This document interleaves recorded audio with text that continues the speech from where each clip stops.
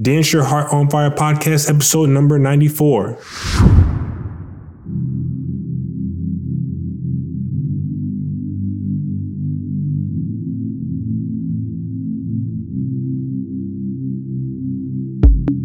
I know you're my boo, parece ser ilusão. Não pode ser real, nigga. Foste tu que eu escolhi. Era tudo que eu queria.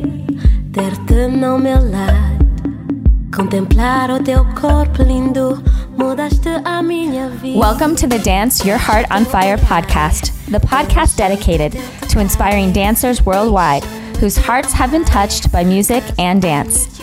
The universal language of dance and music is spoken by many of us throughout the world. We want to motivate the dancer in you by sharing stories, insights, and ideas to enhance your journey. Join us now with your host, Charles Ogar. Hello, everyone. Welcome to the Dance Your Heart on Fire podcast, and we're coming at you with another weekly episode. We're in the 90s. We're close to 100 episodes, and it's been a journey, and I'm really glad to have another talent to follow on the podcast with us. We have Macarena Paton from Spain, I believe. Yes? Yes. Hi, guys. It's nice to be here. Yes, thank you so much, Macarena, for taking some time out of your day to sit and have a chat with us.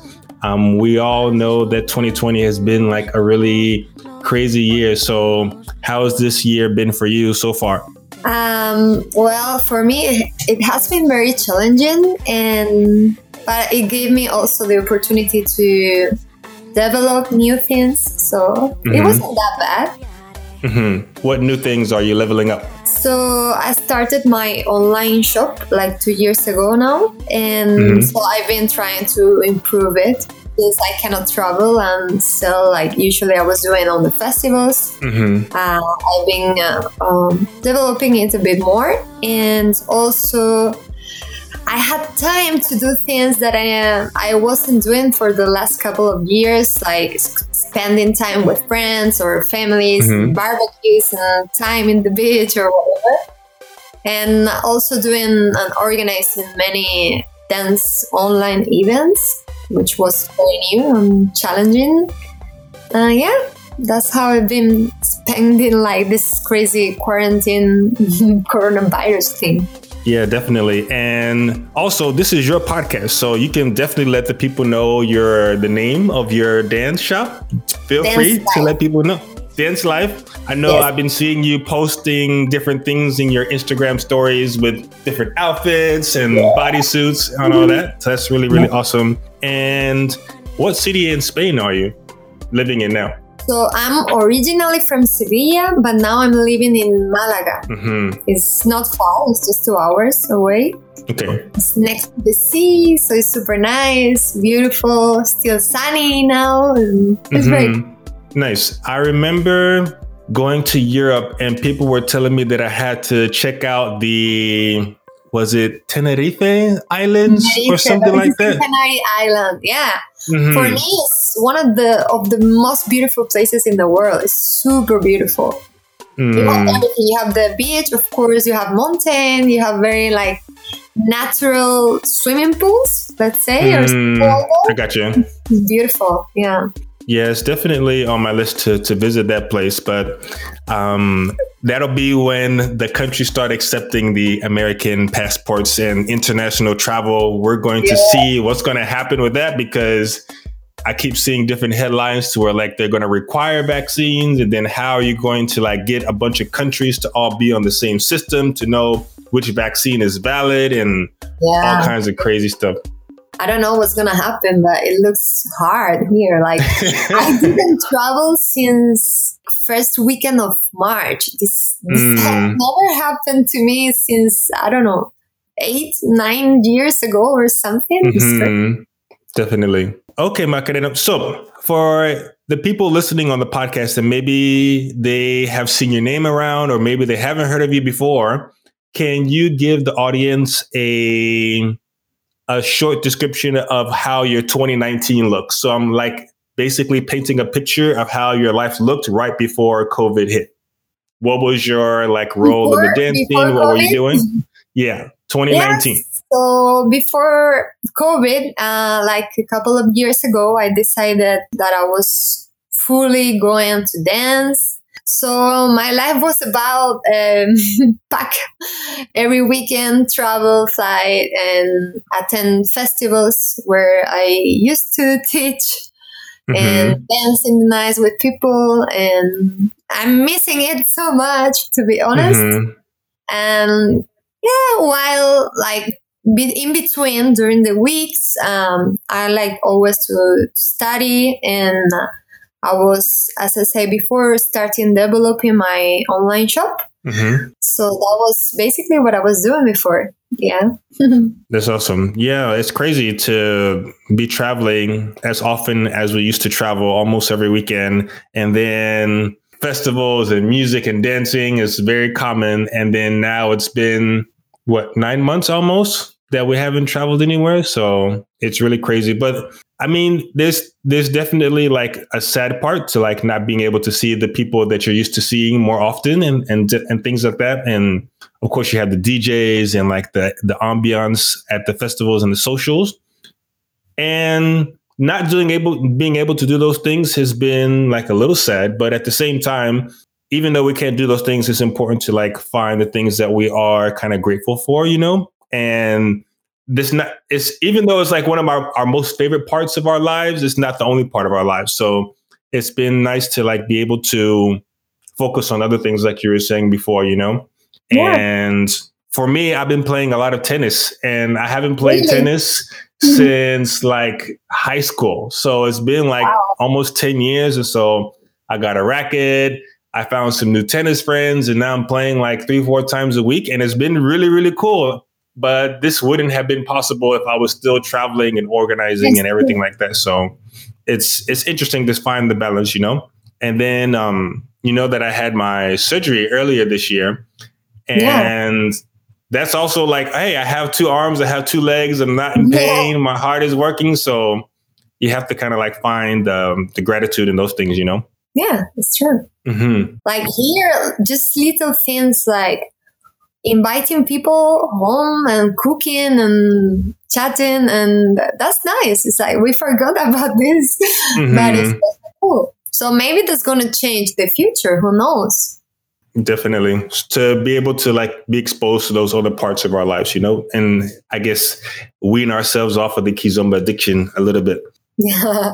Yes. So Macarena, let's go ahead and talk about how you first got started into dance. I believe you were born in Sevilla, Spain. Yes. Tell us how it was being born there and how you finally got introduced into dance. So like here in south of Spain, especially, probably like the music and the dance is, you have it everywhere and every day. And especially like any meeting with the family, or let's say weddings, communion, whatever, is very like common to dance, especially like kind of flamenco, rumba or sevillanas or whatever.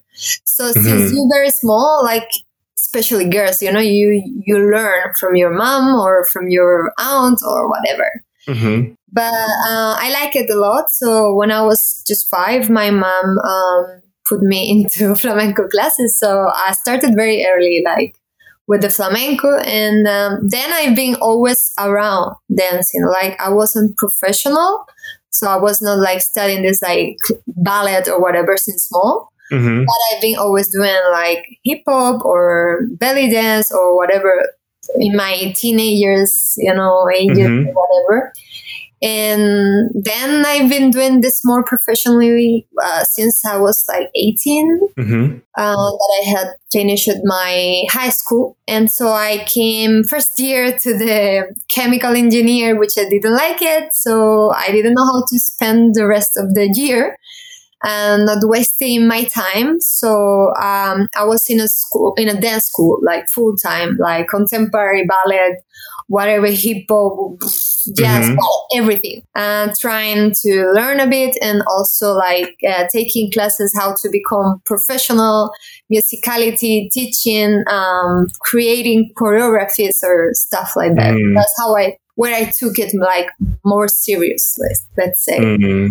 I got you. So you mentioned before that you get exposed to dance by your mom or by your aunt or something like that. Was there somebody in particular in your life that kind of was your first teacher or exposed you to dancing?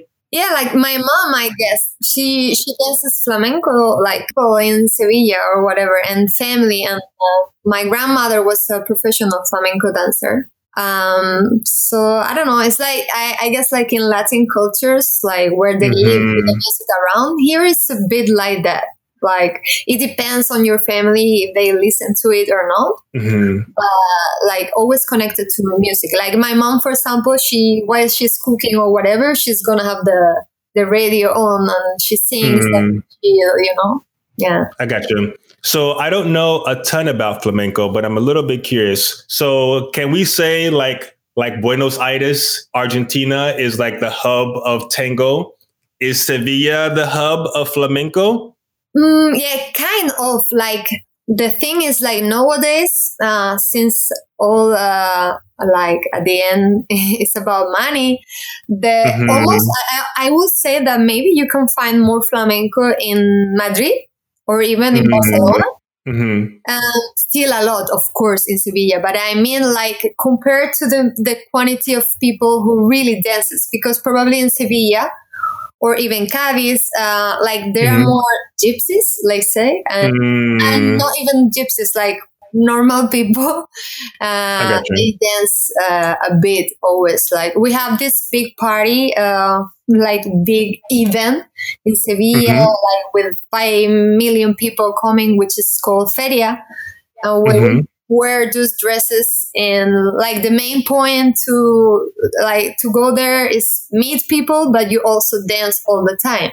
If you go to other ferias, let's say to other countries, cities like, I don't know, Malaga or Cadiz or whatever, they don't have flamenco that much in there. But in Sevilla, it's like, you go anywhere and dance disco music or whatever. It's just flamenco, So, yeah. Maybe. Interesting. I got you. And another question that came to mind about flamenco was, I mean, obviously, like the image that gets painted in my mind when I hear flamenco is a woman dancing with like maybe a long skirt or something like that. Yeah. And so that's more of a solo dance. Is there a part for like male dancers, or are they mostly the musicians? There are actually many male dancers. Like, I think foreign people, maybe when they think about flamenco, the idea is more also about that dress you think about. But like flamenco and, you know, toros, bulls, and all this culture is also very... Yeah, matadores. Yes, it's also for men. Like, actually, there are many men who dance flamenco as well. Like famous people, like the people who goes to, you know, theaters or whatever. And I think it can be like almost 50-50 men and females. I got you. But yes, it's like a solo dance. Let's say flamenco is divided in many parts, you know, so it's like one, I don't know, if it's like if you say Latin, but then it's like salsa, bachata, and inside salsa, many, okay, so flamenco is the same. So yeah, the most of them are solo, but then it's like sevillanas, which is dancing couple. And even if it's solo, like rumba in flamenco is same than rumba in salsa. Like you don't dance rumba in reality like yourself. You dance it like, with another person. Normally, it's a dance like between man and woman. So it's kind of the same. Like it's solo, but you in like. Yeah, like you play with the people around you when you do it. Exactly. There's like these set kind of steps and moves to kind of dance around each other and things like that. Yeah. It's like the beginnings of a ballroom dance, if you will, you know, because, you know, sometimes you go to those, like, I imagine watching old movies with like these high society kind of dances, and like the men and the women can't touch, but like they're doing their choreographies and like maybe making eye contact and things like that. Yeah. It's like kind of flirting or whatever. Yeah, that's the exactly.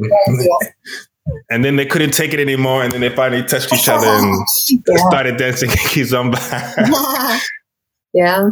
Another thing that struck me curious when you were sharing your story was that you said you didn't like chemical engineering. So that makes me ask, did you choose that, or did your parents make you take that, or what was the story behind that?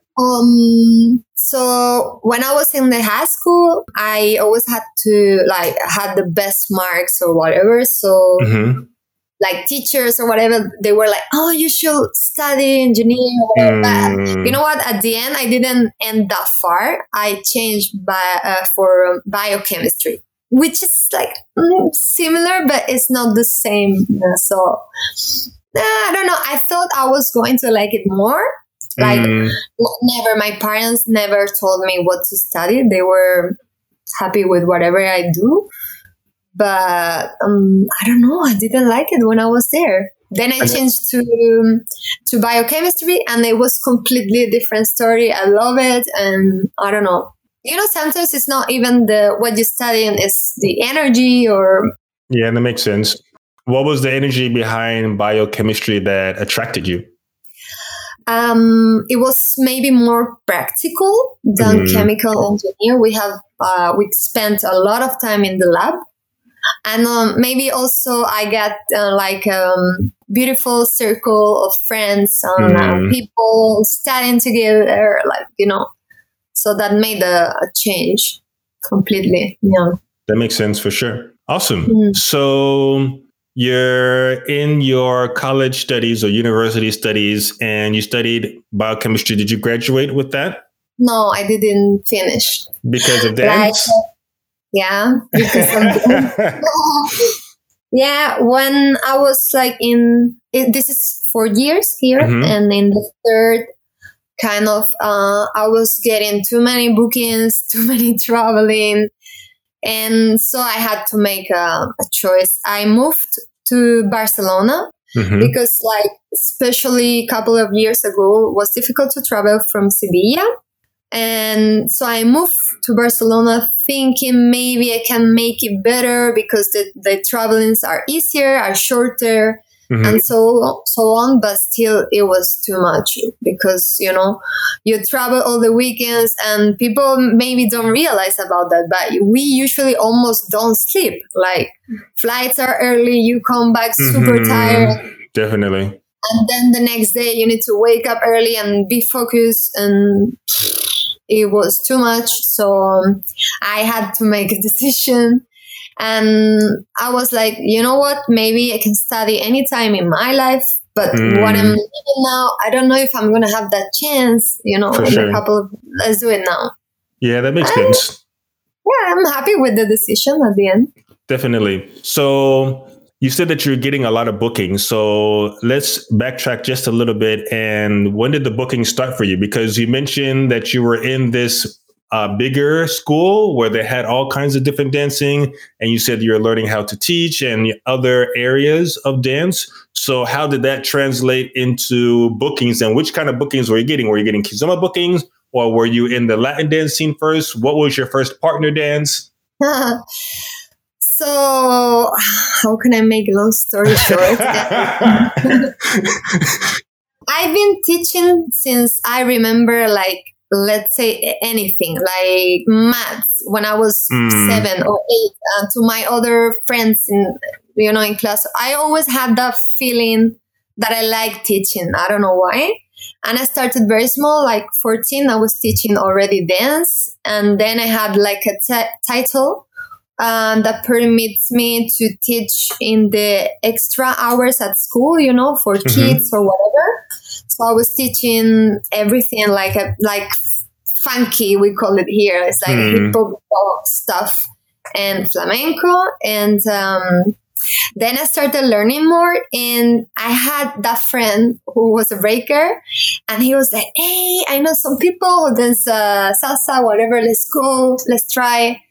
And I came there and I loved it.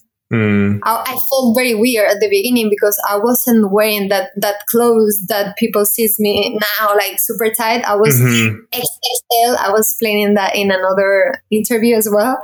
I was XXL hip hop person, that feeling. And I was like, that I don't know. It does not look I don't know, nice to me. But sure. when I see people dancing and like sharing, old people with young people from everywhere, I like the atmosphere and the energy so much that I just got into salsa and bachata more, like doing little competitions and then, when you start competing and creating choreographies or in dance companies and so on, they start with little bookings like in your city, in the city next to yours, and like little by little you start growing. Yeah.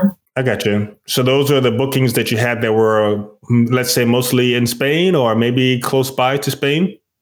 Yeah, exactly. And then you just, you continue the way. Yeah, at the beginning was salsa and bachata, especially bachata. And then I met Curtis and I moved for a while into kizomba. And now it's like beat of everything, to be honest. That makes me very happy. Like I can teach. There was a festival I was supposed to be having like 2 months ago or whatever. And it was cool because in the flyer, I was in the salsa and in the bachata and in the kizomba. And that was really funny. Yeah, I definitely feel like maybe over the last maybe 5 or 6 years, I feel like before the idea was that one person stayed in one particular genre and they didn't really vary out to teach other genres, but I could say that I kind of noticed over the years, especially into now it's more common for maybe an artist to be multidisciplined in different genres and to actually get bookings. Whereas before, like if you saw somebody trying to do too many things, it like detracted away from like their main genre. Did you feel that way as well? Yeah, before, especially like Kizomba World was very close to that. But I think it's natural, first of all, because, well, Kizomba World, let's say it's a bit different, but in salsa or bachata scene, usually dancers, they not only dance salsa and bachata, like let's say some comes from ballet or contemporary or hip hop or whatever. And so they get involved in different styles. And then for organizers, it's also interesting because you're having one artist that can maybe teach different things. And like, maybe you are in one of them a bit better or a bit different or whatever. But if you are a good teacher, you're going to be a good teacher in everything it's supposed to be. So it's also interesting for them, I think. Definitely. And another thing that you said that kind of sparked my curiosity was when you were in the big dance school, you were studying teaching in dance. And I know not many artists get a chance to kind of learn professionally how to teach in dance. And I'm pretty sure you've seen with artists coming around, like sometimes it's just you got asked to teach from an organizer because you had a viral video, but that doesn't mean that you studied dance. So, and maybe even the salsa world, you can be like a super awesome performer, but that doesn't mean that you have the skills to like teach levels and like, okay, are you teaching performance? Are you teaching social dancing? What was your experience coming from your background with that training into now, like, I guess the SBK festival world and kind of seeing those different things in the lack of teaching? Well, so to be honest, sometimes for me, it's very disappointing. Just like that. And I'm going to say like that because it's what I feel sometimes. It's like sometimes we get a bit confused in what is a good teacher and what is a good dancer or a good performer or a good social person dancer or whatever. And this is a mistake, like to put someone who is maybe exceptional in performing, but it's not a good teacher. Instead of taking someone not that famous or not that viral, like you say, to teach if they are better on this. It's like those are two completely different things. It's like myself, even me, I do consider myself better teacher than maybe dancer. It's like maybe I'm not particularly wow or whatever, but I know what I'm doing. It's like, and there's so many people who have studied for this or who, I don't know, been doing ballet for 10 years and then they come to someone's class and they don't know how to develop a movement, or they don't know how to get the energy of the people, or, so it is sad that the people goes for the like famous people Mm-hmm. from who they're not gonna learn much, instead of going for real teachers. And I'm talking about customers and also about organizers. Like, there should be a better balance and in between, because if someone is crazy good in performing or in social, pay them for that. It's like, Yeah, this is their definitely. job, this is what they are good at. So why everybody needs to do everything? Maybe that's not the way. I don't know. That's my opinion.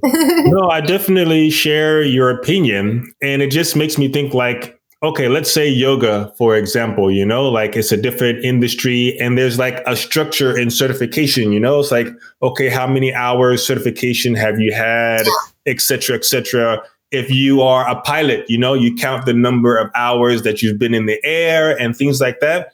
And I think maybe in dance, we need to have like a better structure of like, how do you tell how far somebody has taken classes or trained with, or maybe there's a test or something at an international level, because I guess it's kind of different because like you can be famous in the Kizomba world, but then a salsa organizer who doesn't know a lot about Kizomba hires that person because he's popular. He wants to sell tickets. And like, I feel like maybe you're a person who realizes, hey, I need to get better at my teaching. How do I get better? Where do you go to like find those people, So I feel like sometimes some people go ahead. Yeah, like this, what you're saying about an organizer, then it's not, how can I say, not too hard. No, go ahead. You can talk. I mean, that the organization does not take care much about its festival. Like, I have the best, let's say, experience or whatever I can compare with. I live with Tanya, Tanya from Grey and Tanya. They were dancing, Tanya, the super organizer of Sweden. Yes. And they don't book anything they haven't seen doing their thing before. So let's say they're not gonna get a DJ if they have never seen him before, or they're not gonna hire a couple to teach if they have never seen before them teaching. And it should be like that, no? So what, you just saw a video of someone and you invite them to the festival, and maybe, I don't know, maybe they are just a mess, or maybe it's not even teaching, maybe they are rude to people, or it's like they're risking their own event or whatever. The reputation of the event, for sure. Yeah. But I've heard from many artists that like, hey, my entry into starting to go to festivals was one particular video got famous, and boom, I got contacted by a whole bunch of organizers, but there wasn't any like qualification screening as far as teaching. And maybe some people get lucky and like they listen and they really want to add value, and so they get better along the way versus like their first bookings to their like 100 booking. But that's not always the case, So, and maybe even for the organizer, like, I want to become a good organizer. What are some best practices that I should follow? Oh, you should go and take the classes of the artists that you want to hire to make sure they're a good fit, These kind of things. Yeah, and maybe for some people, or exactly having a team to kind of field these people.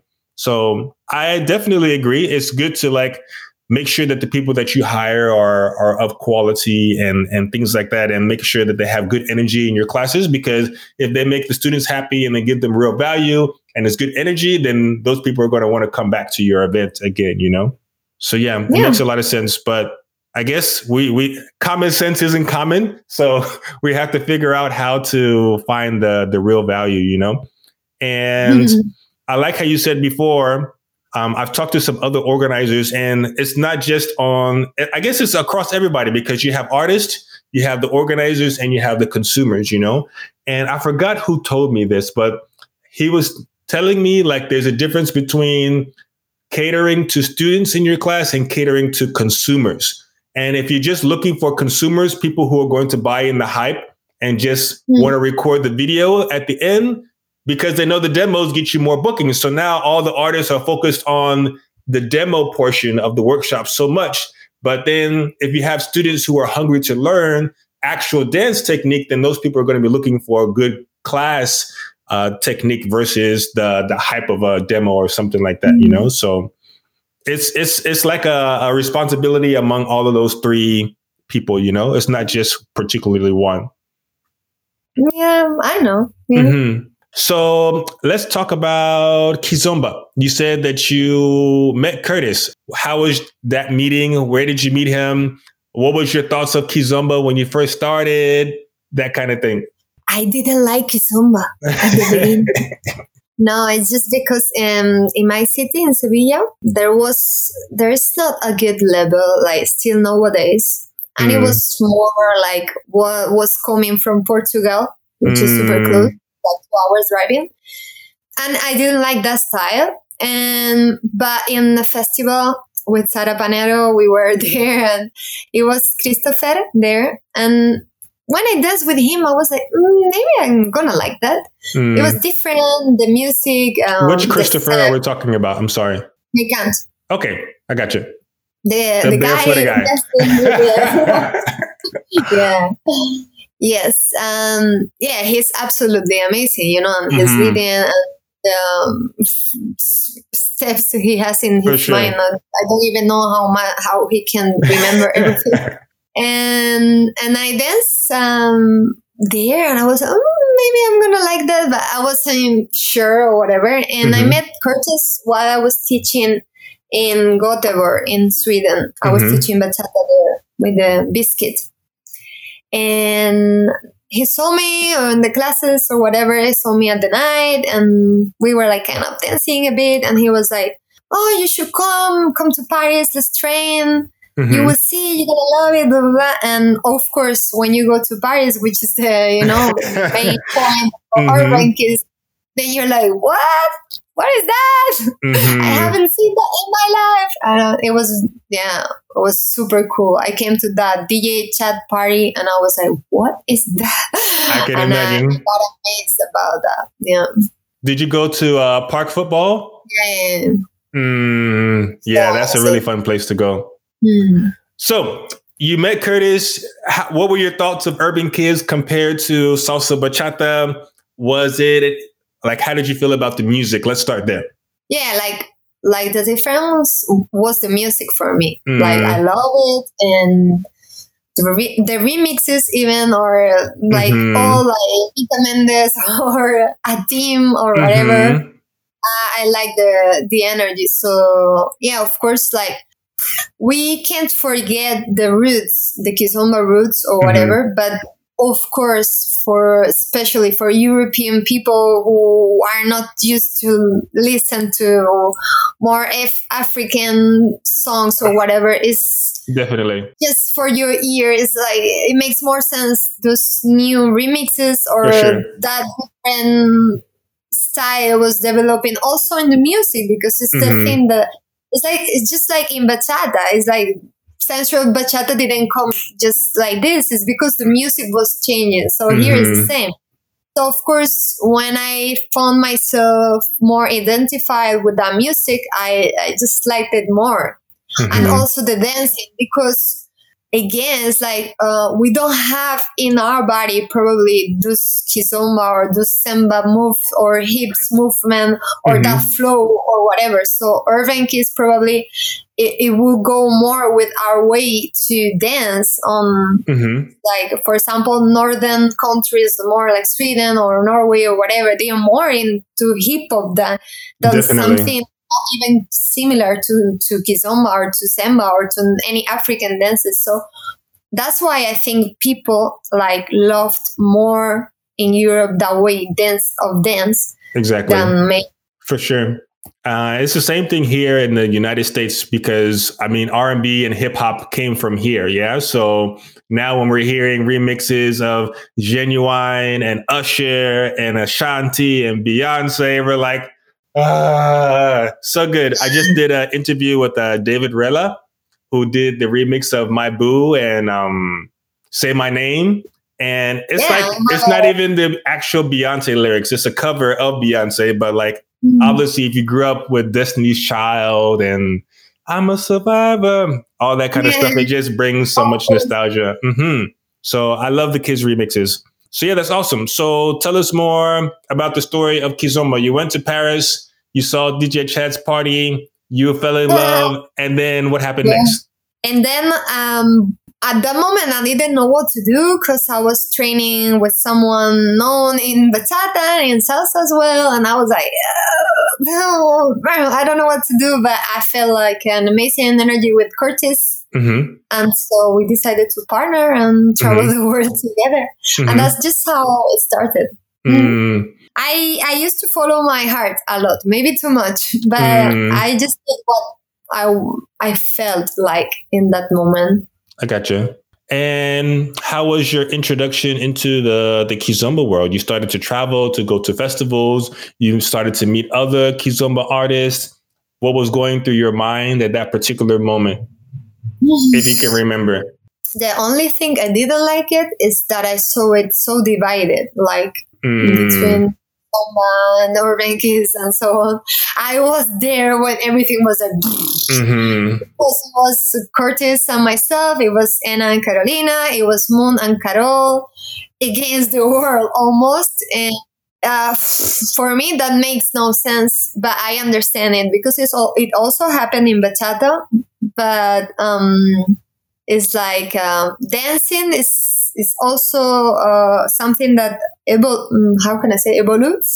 It's an evolution, evolves, and it's just natural that it had that urban kiss theme that makes more sense for the rest of the world. And I don't know, but I do respect people like from the origins and people who does what is the roots, and I like it too, but I don't feel it the same. Of course, it's like I can spend hours dancing urban, but or I'm more fusion, not even that urban now. I like to fusion, but I like it also like the proper kizomba or semba, or it's fun. But yeah, maybe that's not what it's like. I feel what's more calling your spirit. No, definitely. I felt the same way. So my exposure to Kizomba was in June of 2012. And this is when like Albir and Felicien, they were like the ones that were there. And then of course, Anna, Moon, and Curtis came afterwards. But my first private lesson was with Albir. So that really just skewed my view towards that one. And he was dancing hip hop to the remixes and things like that. And I think now maybe we're getting to a moment to where like we can like respect each other, and you can't hate on happiness, just because you like one or the other doesn't mean that you should be ignorant or talk down about the other, because it's all the same.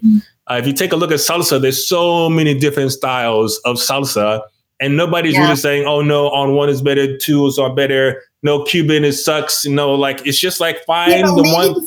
Now, like maybe a couple of years ago, like let's say 20 years ago, maybe not. It's like in bachata. Like I think this is normal and natural. Like it just takes time. It takes time, new things, but it's not an intelligent way to think, in my opinion. Like let's say, here flamenco. I see anywhere in the world someone trying to learn flamenco, and then they mix it with whatever they dancing in their country, and I will just be glad of this and happy, because I no matter what, they are interested in my culture, in my thing. And it's just beautiful to see other ways to do it, like as long as they respect the roots, which does not even mean that they have to do them. Exactly. Like it doesn't mean that you have to erase your identity and take on their identity. Exactly. Yeah. I don't know. Nice. So you're partners with Curtis, and you started to travel and get more well known and things like that. And from that point to now, like, what has been your role in the Kizomba scene? Because I've seen you do demos with JoJo, and I think you were partners with Mike Evans as well. And there's a story behind that. We don't have to get into all that craziness. But kind of another thing that I've seen in the Kizomba scene as well, and I guess compared to other scenes, is like there seems to be like more switching of partners. or maybe there's not even a partner to begin with, and there's more solo male artists to begin with. Do you see that in the salsa bachata world as much, or do you think it's something that happens in just kizomba? And yes, go ahead. You can speak freely. It's like kizomba issue. Yes, for sure. It's like, sadly, still a very mature world. It's changing. I've seen that changing, like especially since I split with Curtis. I got many bookings myself alone or collaborating with different artists or whatever, which was very nice. But still being that culture where the male artists are maybe like more famous or more recognized than females, is like there are not so many solo girls. It's like Sarah, yes, of course, and not so many, but men, they can just go to any festival and teach with whoever they want, and it's accepted, and for sure you won't see that in the salsa and bachata scene. I don't know if they change that frequent or not of partner, but you won't see a male teacher almost never teaching with someone who just started yesterday, just because beautiful. I'm sorry to be that honest, but this happens in kizomba because she's gonna look nice in the video. He's gonna teach with her, and that's not gonna happen in salsa and bachata. It's like if bachata, I don't know, let's say Daniel and Desiree, Daniel goes without Desiree, the worship people is gonna be what, and not only for her, it's like another couple or whatever. It's like at least if they put a good quality teacher, it's okay. Like as long as girls can understand or whatever. But it's always important to have those two. It's important, like to know what the girl is doing, know what the man is doing, to be able to. And it's at the end, it's a team. It's like when I teach with one of my partners or people who I collaborate with, like Juan. It's like we complete each other, and even sometimes I don't remember something about the girl, so he remembers me, and I can then explain. And this the opposite as well. Maybe I'm like, Juan, remember them to be careful with this leading because we women, we feel it like this or like that. So it's a team, and like girls ask for that in the salsa and the bachata. Like I think the problem is that the customers, female students in kizomba, they don't complain. They should, because they should have a woman, figure a quality there. Instructor. Yeah, of course. It's like, it doesn't matter if they are partner or not or whatever. Like when I do some collaboration with Ronnie, for example, he's not my partner, but we sometimes work or whatever. There's room for both of us to speak, to explain, to everything. And we don't fight to speak more or less. It's like some days it's you, some days it's me, but we just want to give a quality class. So it's required to have a follow and a leader for that, And the thing that I really, really like that you said is like, hey, don't forget to tell the leads that the follows feel it like this. And so now you're taking the leader out of his own, I guess, bubble. And now he's thinking about how his lead is being received by the person that he's dancing with. It doesn't make sense to only focus on the leading, and then you're getting all your instruction from a guy who doesn't follow, but then you want to dance with the follows all night long. It's like, why not get the thumbs up from a follow who's feeling your lead, And one thing that I like to say as well is like, I can teach a guy 1,000 moves, but it doesn't mean anything until he dances with a girl through all of those 1,000 moves, and it feels nice to her, But it's interesting sometimes to see like some guy says, oh, well, in class, when I do this, you're supposed to do this. But then it's like, well, if you're so good, why don't you switch roles and see how it feels to kind of like interact, But it's interesting for sure. But I think now we're starting to see more guys that are following. What'd you say?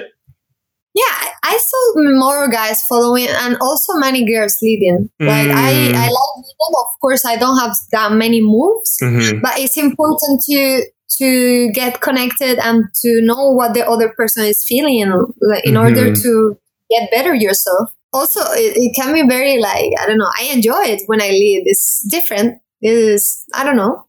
But it will be interesting that they're like, I try to do it sometimes in my classes to switch roles, but there should be even more workshops about this, but people are still not that open-minded for that. If you go to the souk, Brazilian souk scene, this is more frequent. They definitely. Yeah, and they're more open, and that makes them much better followers and much better leaders. A lot. It's like because they know the feeling now. They like, how can a guy know if he's soft or if he's too strong? He can't know. I understand. He needs to feel it in order to, then he can, tell if he's doing too strong or too soft or whatever. Exactly. And vice versa for the follower. How does she know if she's soft or heavy or she's too rushing?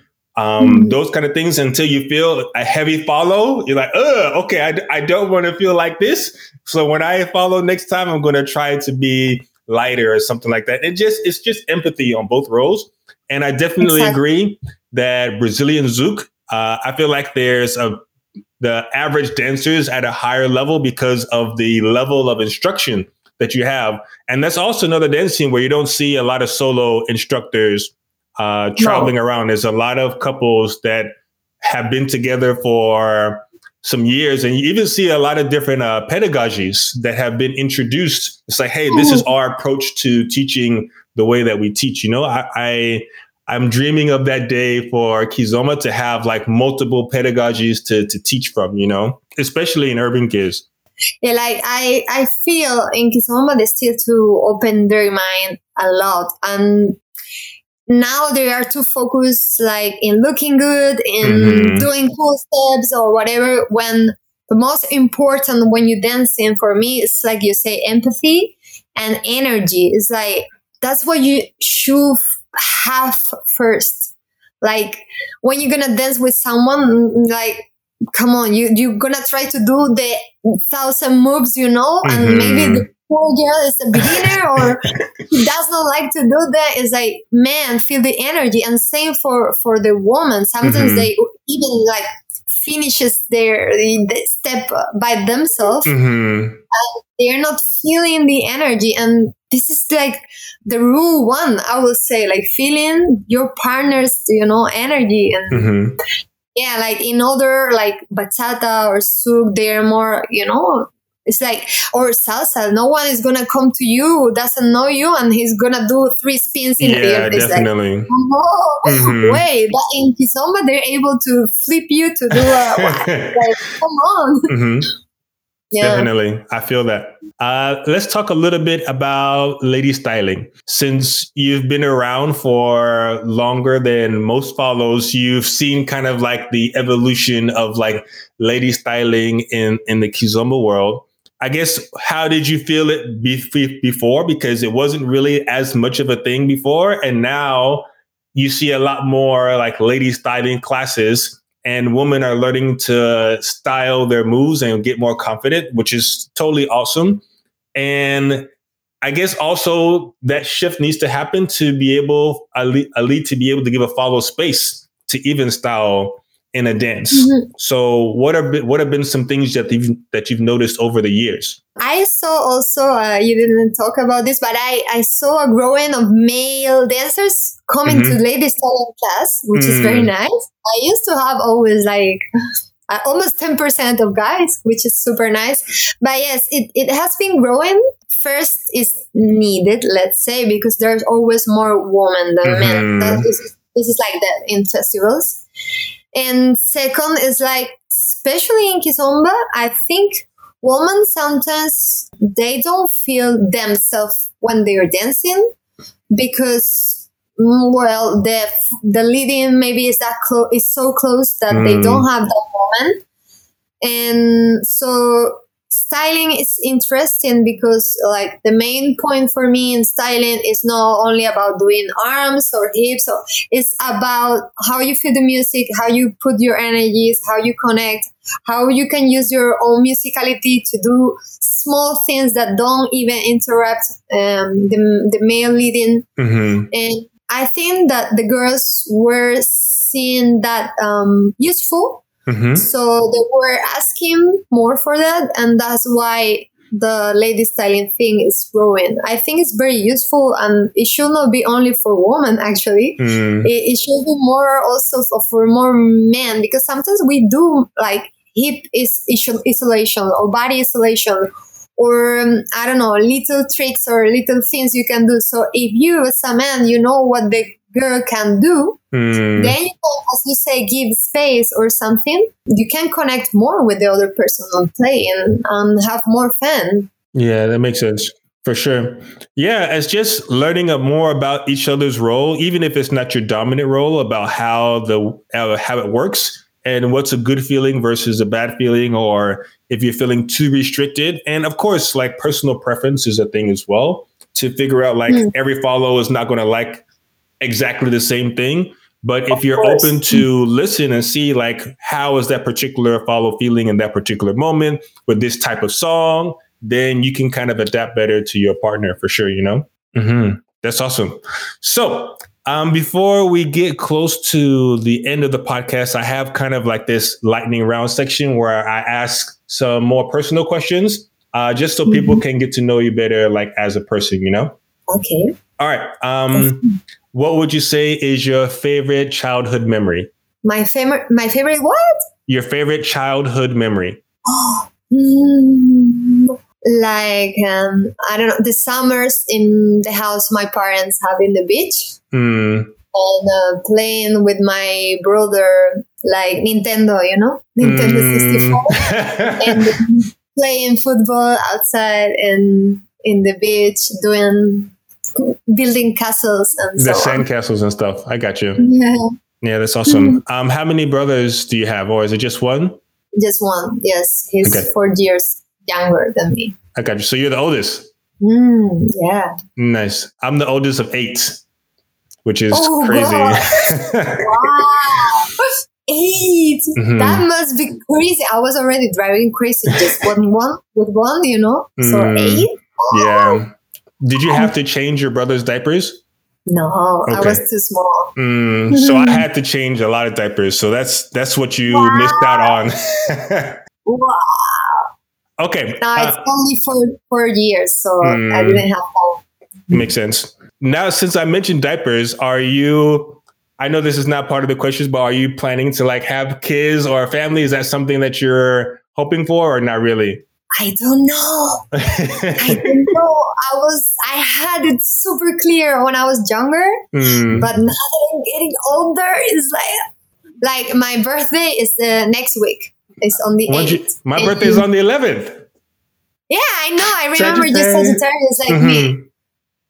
I'm turning 29, and now I'm like, I have no idea what I want to do. I don't know. Yeah. I guess I still have some time so I can like find out. As far as the biological clock, but I guess the shift is definitely happening that a woman doesn't necessarily have to have kids anymore. She doesn't need protection from like a man or a head of household. Women are more independent now to like do their own thing. Is that kind of the case in Europe as well?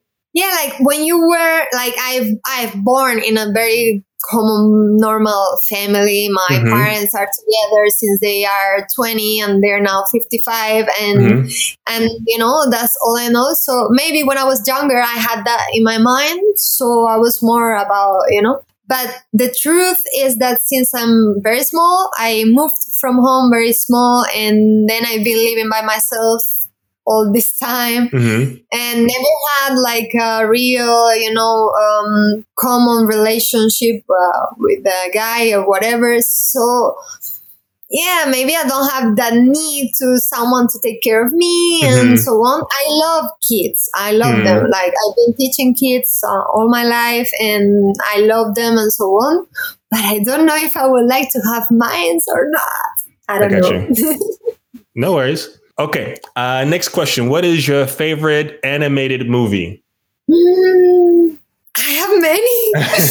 Wow. Maybe top 3, top 5, top 10. Buscando a Nemo. I love it. Okay. Finding Nemo. Okay.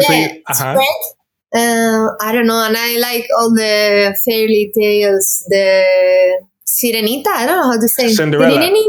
No. The Ariel. The Little Mermaid. Yeah. Thank you, Tanya. Yeah, that was my favorite because my mom used to tell me I'm a mermaid. Because when I was around the swimming pool or the sea, I was all the time in the water. Nice. And I love it. Like almost every week I see a new film or whatever. I have Disney Plus. Did you have any like mermaid dolls or like backpacks or t-shirts or anything? I do. I actually do. And a lot of Mickey stuff. I don't have any with me, but I do love it. And I collect dolls. And so I have them somewhere in a box, but I have them. I love like all the Disney stuff, Barbies, whatever. Nice. Okay. And besides collecting dolls, what other interesting quirks do you have that not a lot of people know about you? Oh, I don't know. Like anything? I don't know. I like studying and learning, and it's weird if I'm not subscribed to a master or to a language course or to something or to I have a book to learn something or I'm very nerd about, I don't know, like one day I wake up and I'm like, oh, why the seas goes up and down during the day, and I go on a study and I'm like, okay, is the moon doing this? I don't know. I'm very crazy about this. Okay, that's awesome. It's just like figuring out the way that the world works, you know? What have you been studying recently? Like the last thing I've been studying seriously, it was web developing and coding. Yeah. Have you heard of Webflow? What is that? It's like WordPress, like it's just like a platform that you can build your site on. And that's like the structure of how you build your site with like the posts and the categories and everything. Webflow is kind of like another version of WordPress. And it's pretty cool the way that they handle your content and how you can display it dynamically on your site. I've made my switch to that this year, actually. And it's been a learning curve, but I really, really like it. So I can send you a video to like give you an overview and see if that's something that you might be interested as well. Pretty sure, yes. I love these things. Yeah. And the next thing, since you said that you are a nerd, there's been this thing that I've been working on for like the past 3 months, which is called building a second digital brain. So it's like, imagine if you had 2 brains. That would be pretty cool, yeah? So basically, there's this one program called Notion. And it's really cool how you could set up different areas of your life and like take notes, keep track of your bills, your finances, create databases of different things. So like in Notion now, I have a database of kids remixes. I have a database of demos. I have a database of like my monthly subscriptions. So they're not surprising me like when they renew and things like that. I'm keeping track of all the times that I play tennis with who and where. So you get to like create all of these custom things. If you have time, one day we can like do a screen share and I can show you the things. But if you're a nerd, maybe it might be really cool. It's been really cool for me to like, just like, I have this idea. Let me organize my thoughts and like put it in a table and then sort it and organize it and filter it. It's been really cool. That sounds cool, yeah. So yeah, you can see how excited I got talking about that. But that's been pretty cool, and I've learned it from these other. You're a nerd too. Yes, definitely. But it definitely was cool because I watched these other videos that talked about building a second brain. It's like this course that you can enroll in, and this is things that I've learned from them. So it's been pretty cool, definitely. Okay, Macarena. So we have 2 things before the end of the podcast that we have to handle. The first one is letting people know how to reach you. And of course, letting people know how to find out about your clothes shop. And the last thing would be an inspirational quote or saying or piece of advice for the dance world. Okay, and so the first one is easy. How to find me? So you can just write Macarena Paton anywhere and you will find me. So I'm easy to find. And my shop is Dance Life Shop on Instagram, and the web is also www.dancelifeshop.com. And so a quote or whatever.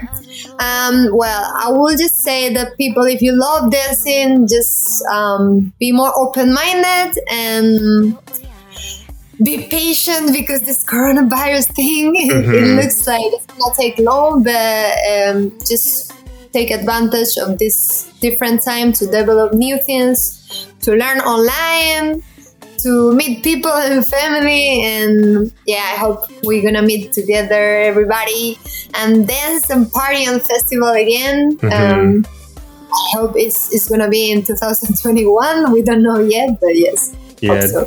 Definitely. Thanks for taking some time to share your story with us. It's been really, really awesome. And yeah, this year has definitely been really, really crazy. And I think it's going to be important for us to be patient and find a way to like develop other things, like you said, because we have to wait until it's safe. You know, we can't risk our lives for dance, even though I guess some people would be willing to do that yet. But I guess we're still learning more about the virus and things like that, you know? So thank you so much for spending some time with us. It was awesome to have you on the show. And I'm going to say it again. I'll send you the video on Webflow, and I'll send you a video about Notion just so you can see. It might be something that's interesting to you. Notion is free, so it's pretty cool to even get started and just start putting things in your brain, yeah? All right, Macarena, thanks so much for your time. And I wish you a happy birthday coming up. And yes, you too. And we'll be in touch. Okay, thank you so much. Thank you for checking out the Dance Your Heart on Fire podcast today. Be sure to check out neokizomba.com for links to everything that we chatted about today, as well as some awesome free resources to enhance your Kizomba journey.